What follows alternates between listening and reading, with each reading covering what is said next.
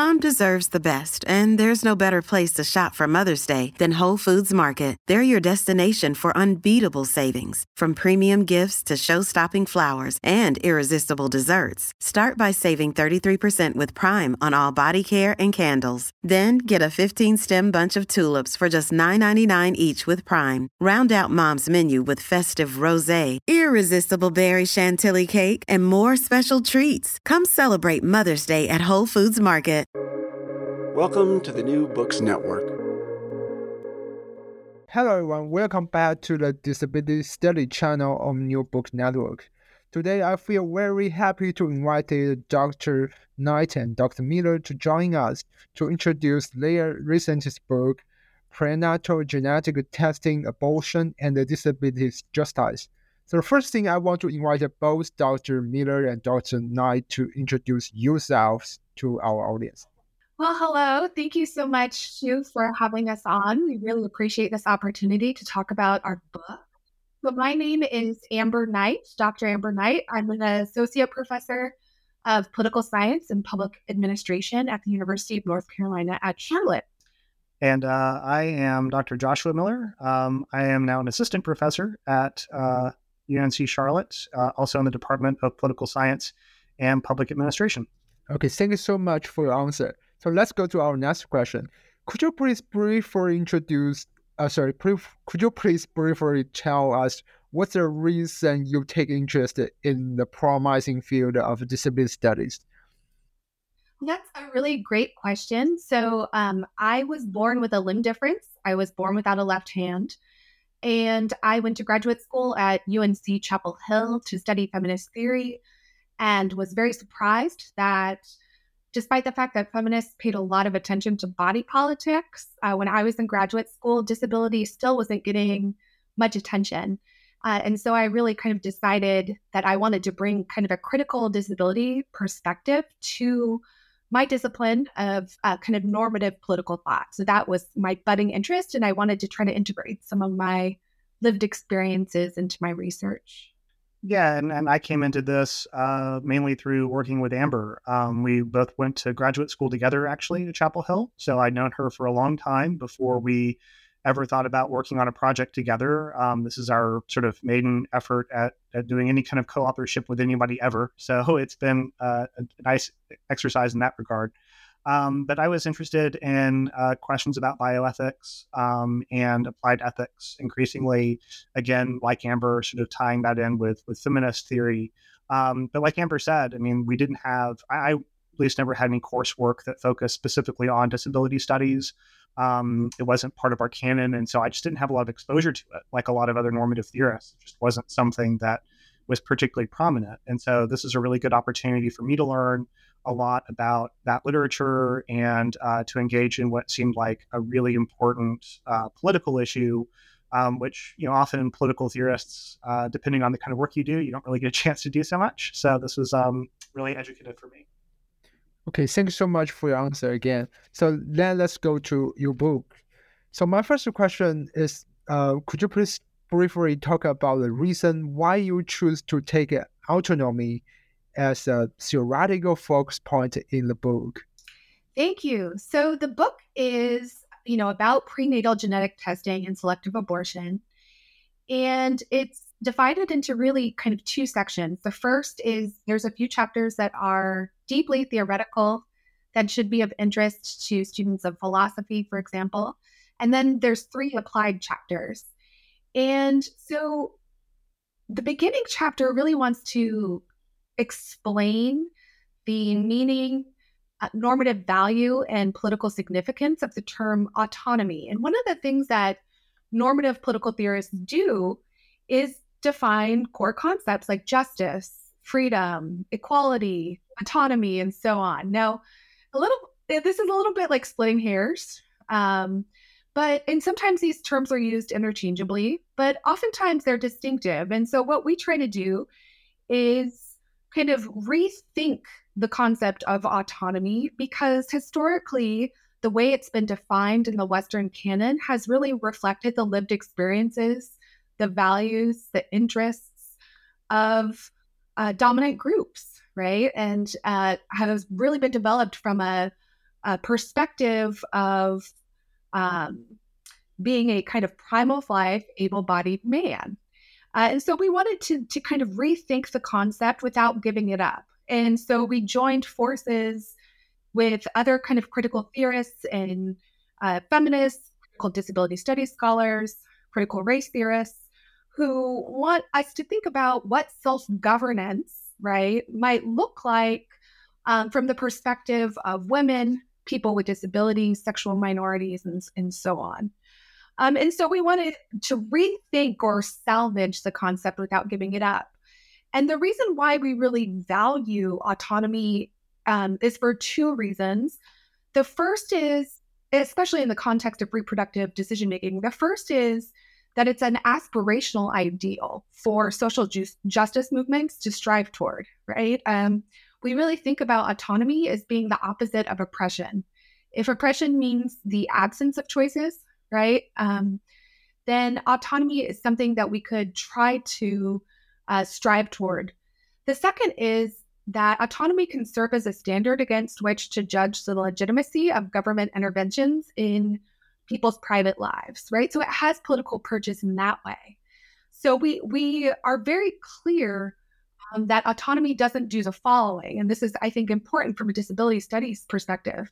For us, autonomy does not specify the boundaries of the moral or political community, right? So, even for those of us who are severely impaired, who might be incapable of some measure of self-direction or decision-making, even those of us who are severely impaired are still owed dignified treatment from others, right? So we're very clear in the opening chapters, like the kind of political work autonomy does.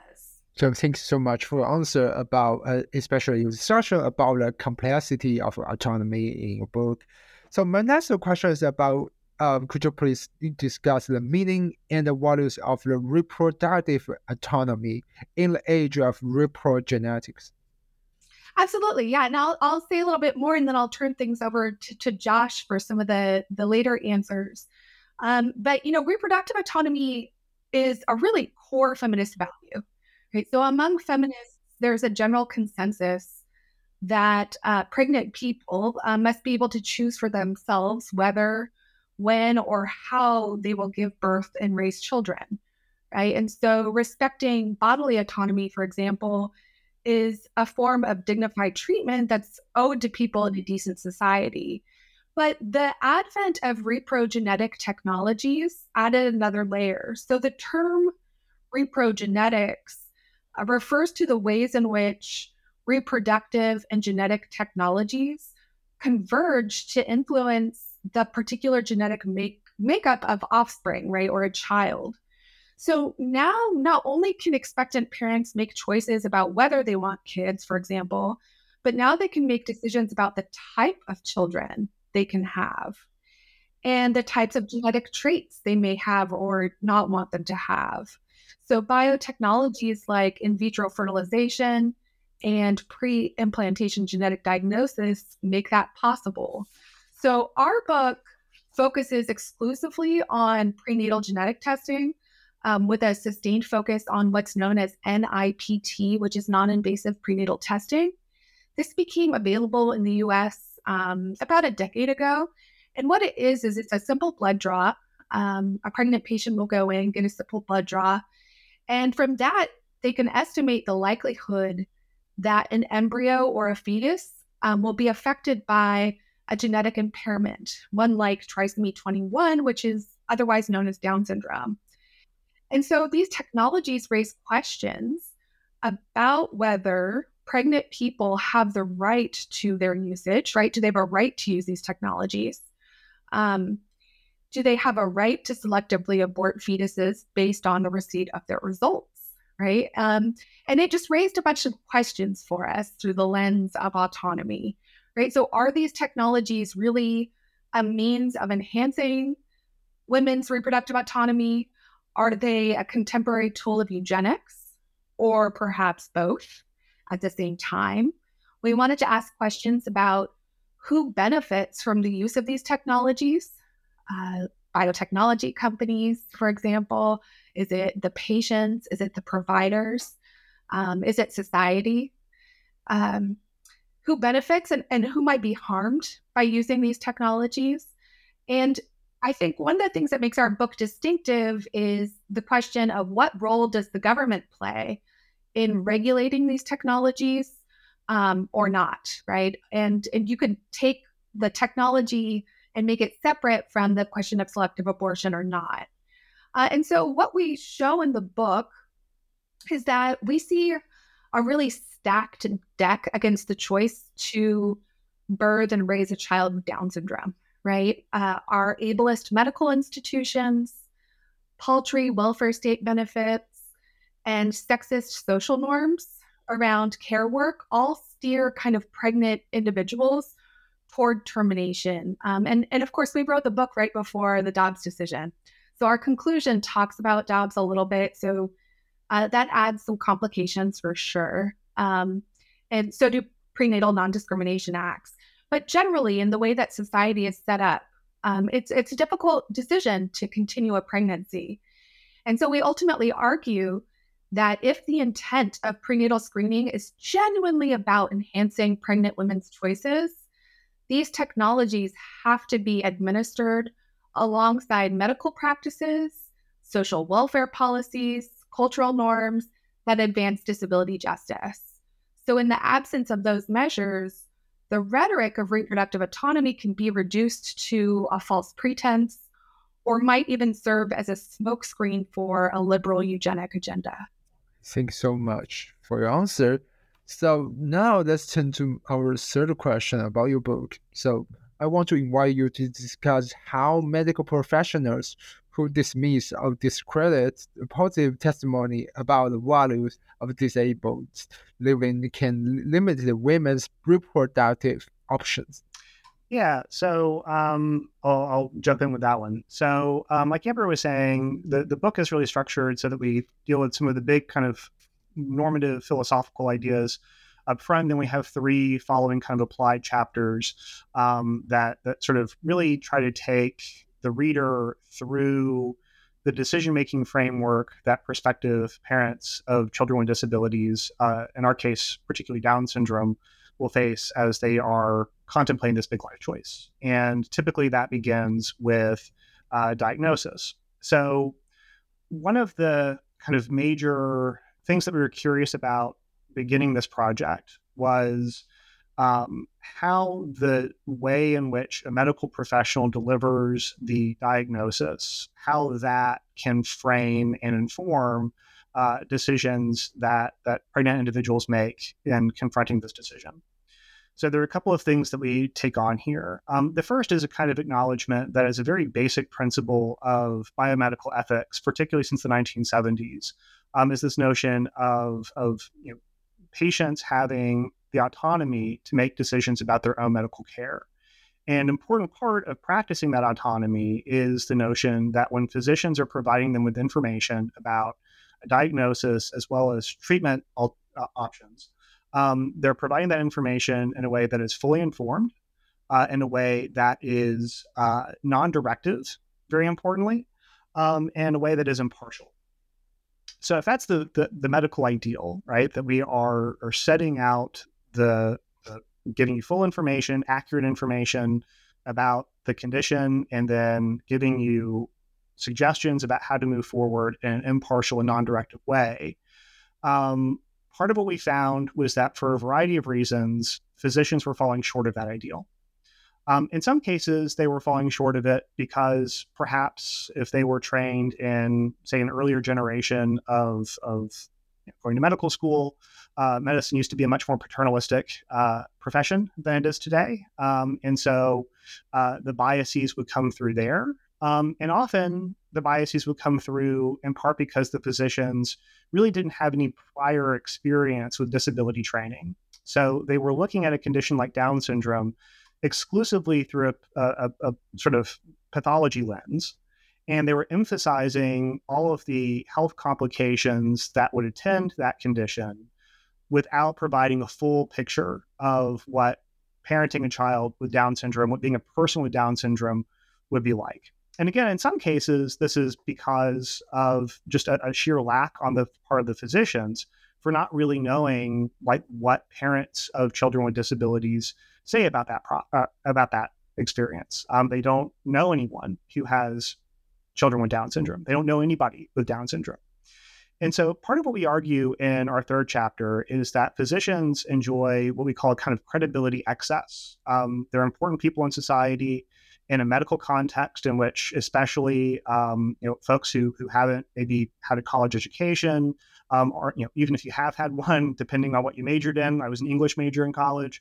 I don't know anything about medicine.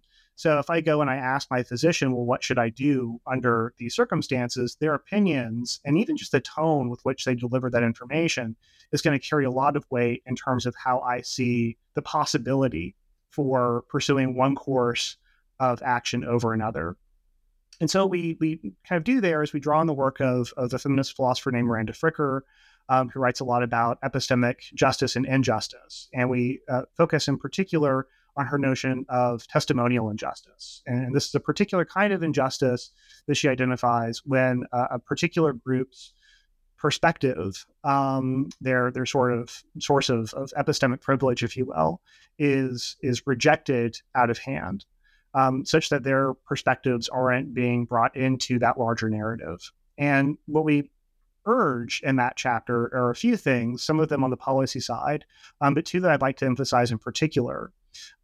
One being that physicians should be trained in such a way that they are exposed earlier and more continuously to those sources of information, to that testimony, in part because when people survey parents of children with Down syndrome or people with Down syndrome, they overwhelmingly report that they have a very positive outlook on life, that they're very happy with their lives, that there are challenges that are associated with raising a child with Down syndrome, but they're not because of the condition, but rather because of all of the ableist norms that make it really difficult to raise a child, much more difficult than it needs to be in our society. And so part of what we say is that, particularly for state-funded medical schools, building disability training in as a standard part of the curriculum, and actually we use the University of Buffalo as a good example of this, normalizing and standardizing that training as part of being a medical professional is something that we strongly encourage. And secondly, we encourage the full funding of the Kennedy-Brownback Act, which would help to provide clearer and more up-to-date, more accurate information about Down syndrome in particular, but about a lot of these other conditions as well. In part because what we were also finding through our research was that the information that patients were given, unless they could benefit from consultation with a genetic counselor who could better explain the results of an NIPT test, was that some of the times the information was just wildly outdated. Sometimes it was wildly inaccurate, and it almost always strongly emphasized the negative aspects of disability and had very little, if anything at all, about some positive aspects of living with disabilities in this country. And so those are two of the major things that we focus on in that chapter. Okay, thanks so much again for your answer, to my question. So let's go to the chapter 4 of your book. So I want to invite you to discuss the financial barrier to reproductive autonomy. Great. Excuse me. So this chapter is very policy heavy. And what we're doing is we're trying to imagine, being in the position of someone, let's say, who has received a diagnostic confirmation via amniocentesis that they have a fetus affected by Down syndrome. So, we are firmly pro-choice and, make that very clear up front. But like we said, we're also deeply unsettled by this stacked deck against the choice to continue with the pregnancy. And we saw that, from listening to the testimonies of people who have been in this position, that one of the most salient factors for them was financial considerations. Now, if you look at data from like the Guttmacher Institute, this is often the case with non-selective abortions, right? With termination in general, right? I can't afford to put food on the table for another kid. And this was really amplified in the case of disability. Excuse me, I'm still recovering from illness, so I apologize for my voice.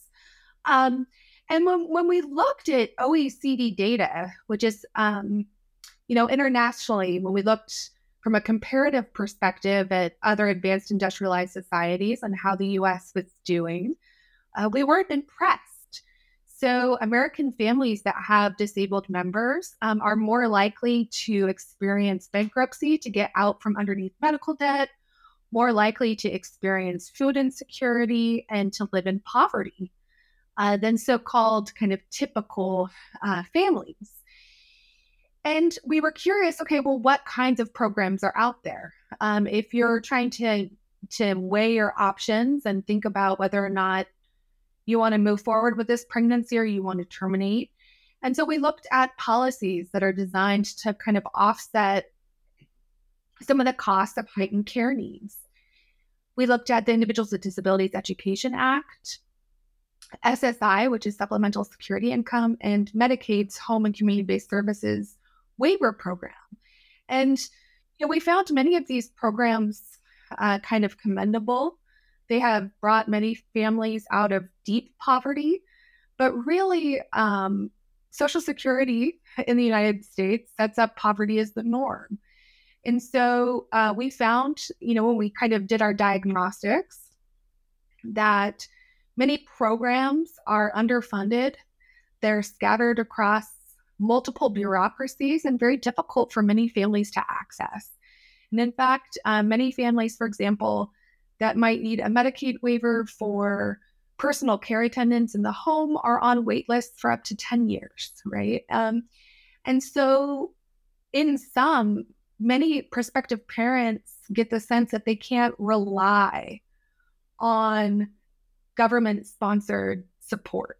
And so what we propose in that chapter is a long-term care system. And we try to draw out some examples at the international level, the national level, and the subnational level to think about how to create a long-term care insurance program where family coverage would be part and parcel of the policy so that financial considerations don't loom so large in people's minds, right? We don't want the choice to continue with a pregnancy affected by disability to in any way resemble the choice to take a vow of poverty.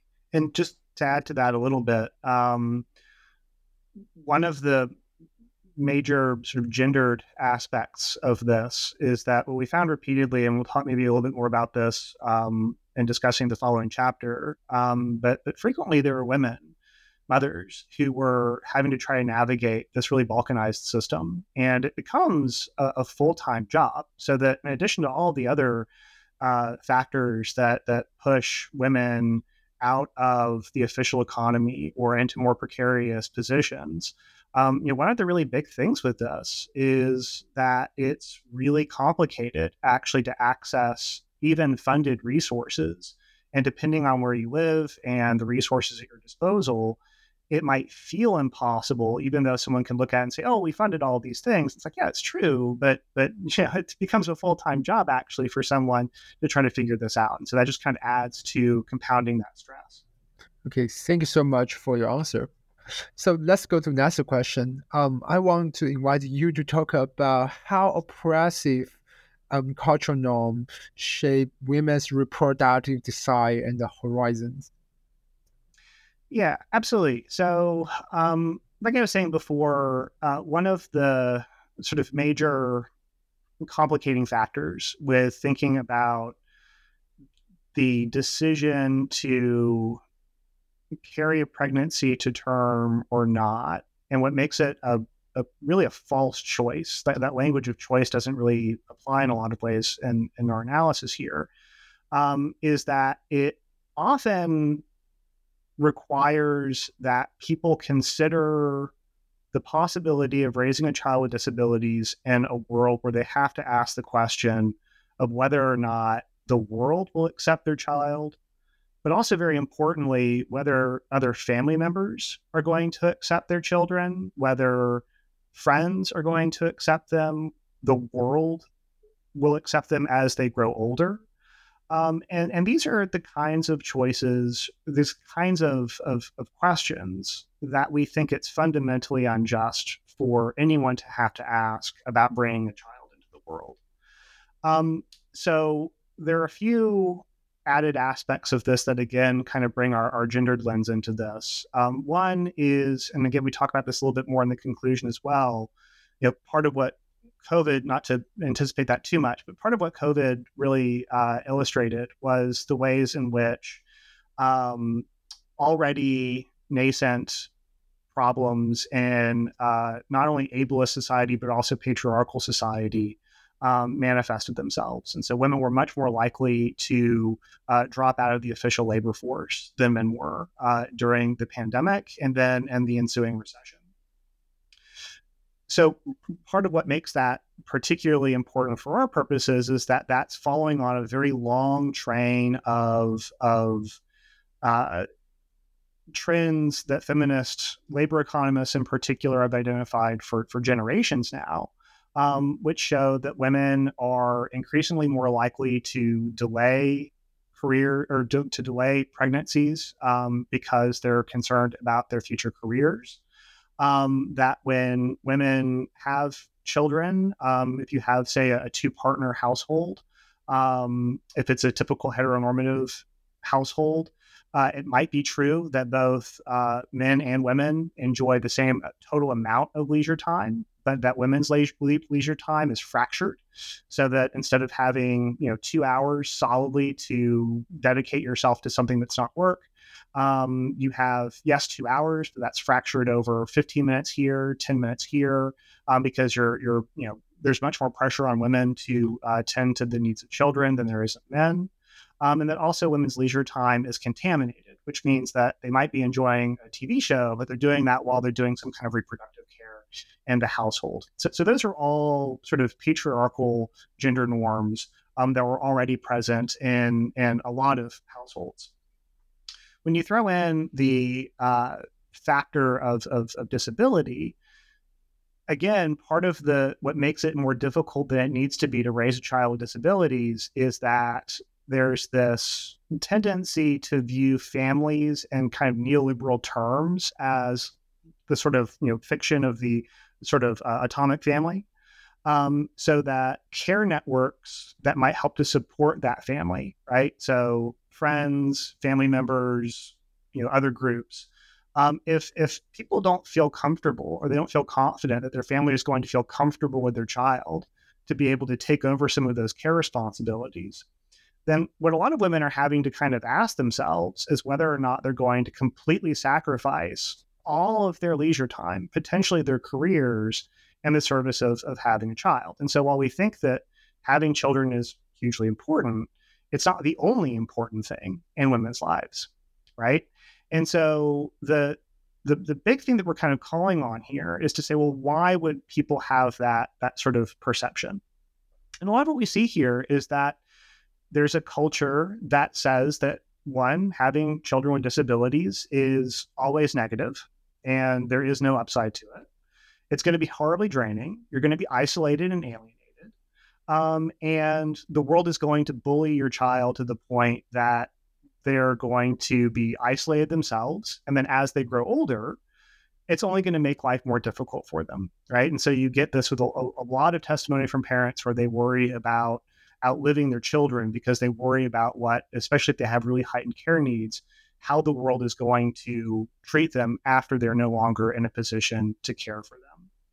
So again, a lot of what we kind of call for in this final applied chapter is a more accurate, fuller representation, more normalized representation of people with disabilities in pop culture and in the world.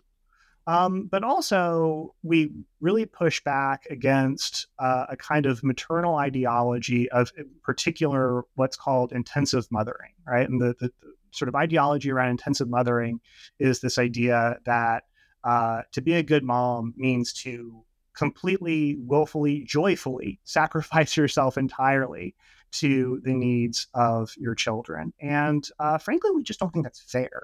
We don't think it's attainable. We don't think it should be particular aspiration, but we also just really don't think that's fair. And so you're starting to see some trend lines on this moving a little bit. I mean, there have been at least some major sort of Hollywood or pop culture sort of references to people with disabilities in a more uplifting and agentic way. But also, you do get, in the kind of world of mommy blogs, so to speak, right? And on social media, you are starting to see, where there's a kind of normalization of people saying like, look, sometimes this is really hard and sometimes it's really great. And that's just kind of how life is.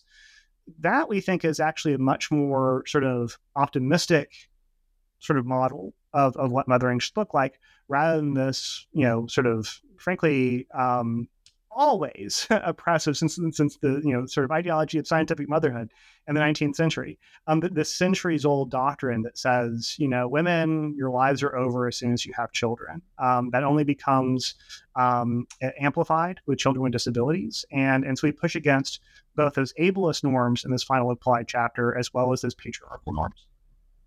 Oh, thank you so much again for your answer. Let's go to the last question today. So I want to invite you to discuss how the COVID-19 pandemic has exposed and speed up a problem with the existing infrastructure of people with intellectual and developmental disabilities. Yeah, absolutely. So, like Amber said, we wrote the book over the course of the pandemic, which was a particularly fraught time to be thinking about a lot of these kinds of issues. As we were working on kind of final drafts of the book, we were then into the recession from the pandemic. And then the book was already starting to go into production before, like, just as the Dobbs decision was being made. So all kinds of things were changing to kind of the political economy of in particular the United States, as well as to the reproductive rights landscape in the United States. So there was a lot that was kind of going on as we were trying to kind of finish this project off. So to start with the COVID-19 pandemic, part of what that illustrated and amplified were, again, long-standing issues and the disability world, as well as in the sort of gendered workplace. So many of us saw this news coverage pretty widely. People with disabilities were much more likely to be hospitalized for COVID-19 and to die. In particular, people with Down syndrome were 4 times more likely to be hospitalized for COVID-19. People who were in assistive care facilities, particularly those with heightened needs, were in environments where COVID-19 was much more likely to spread. That was also a place where the people who primarily work in those industries, right, in those kinds of care industries, were predominantly, lower income women, right? And so women and people with disabilities were both really put on kind of the front end of absorbing the bulk of the medical crisis of COVID-19. A secondary component of this, of course, was the triaging of how in an environment where we have a scarce number of respirators and a scarce number of hospital beds, how hospitals were making the determination of who was going to receive care and who wasn't. And a disturbing trend of hospital administrators, physicians, members of Congress in some cases, saying basically, well, look, I mean, if you have somebody who is already has heightened disabilities versus somebody who could be an able-bodied, productive member of a neoliberal economy, if you have to choose between these two people whose life you're going to save, well, it's going to tend toward the latter at the expense of the former. And so you get a lot of testimony from people with disabilities around this time saying, basically, you're expecting us, especially as we make that transition out of COVID as an acute crisis into a moment where people are saying, well, we're tired of wearing masks. We're tired of vaccinations. We're tired of being in lockdown. People with disabilities saying, well, you're asking us to sacrifice our lives so that we can get the economy back up and running, right? And so a lot of what COVID-19 did was it sort of exploded a lot of fissures that were already present that we document earlier on in the book. A secondary way in which that kind of touches on some of the gendered aspects of this project is to look at how, especially the recession from COVID, affected women. so are far more likely to drop out of the paid labor force. They were, already in precarious positions and then made even more so. So part of what we kind of argue in our concluding chapter is a way of saying that COVID-19 amplifies and makes more urgent a lot of the longer standing trends that we have been trying to document throughout the remainder of the book. Okay, thank you again. Thanks for your answer to all my questions today. I will appreciate to learn a lot about this. Disability justice and women's experience and abortion and the intersection of those different issues. So at the end of our talk today, I want to talk to my audience. I personally, I really enjoy reading this book, and I highly recommend all of my audience consider buy a copy of Dr. Miller and Dr. Knight's newest book, Prenatal Genetic Testing, Abortion, and Disability Justice. So thank you. Thank you. Thank you.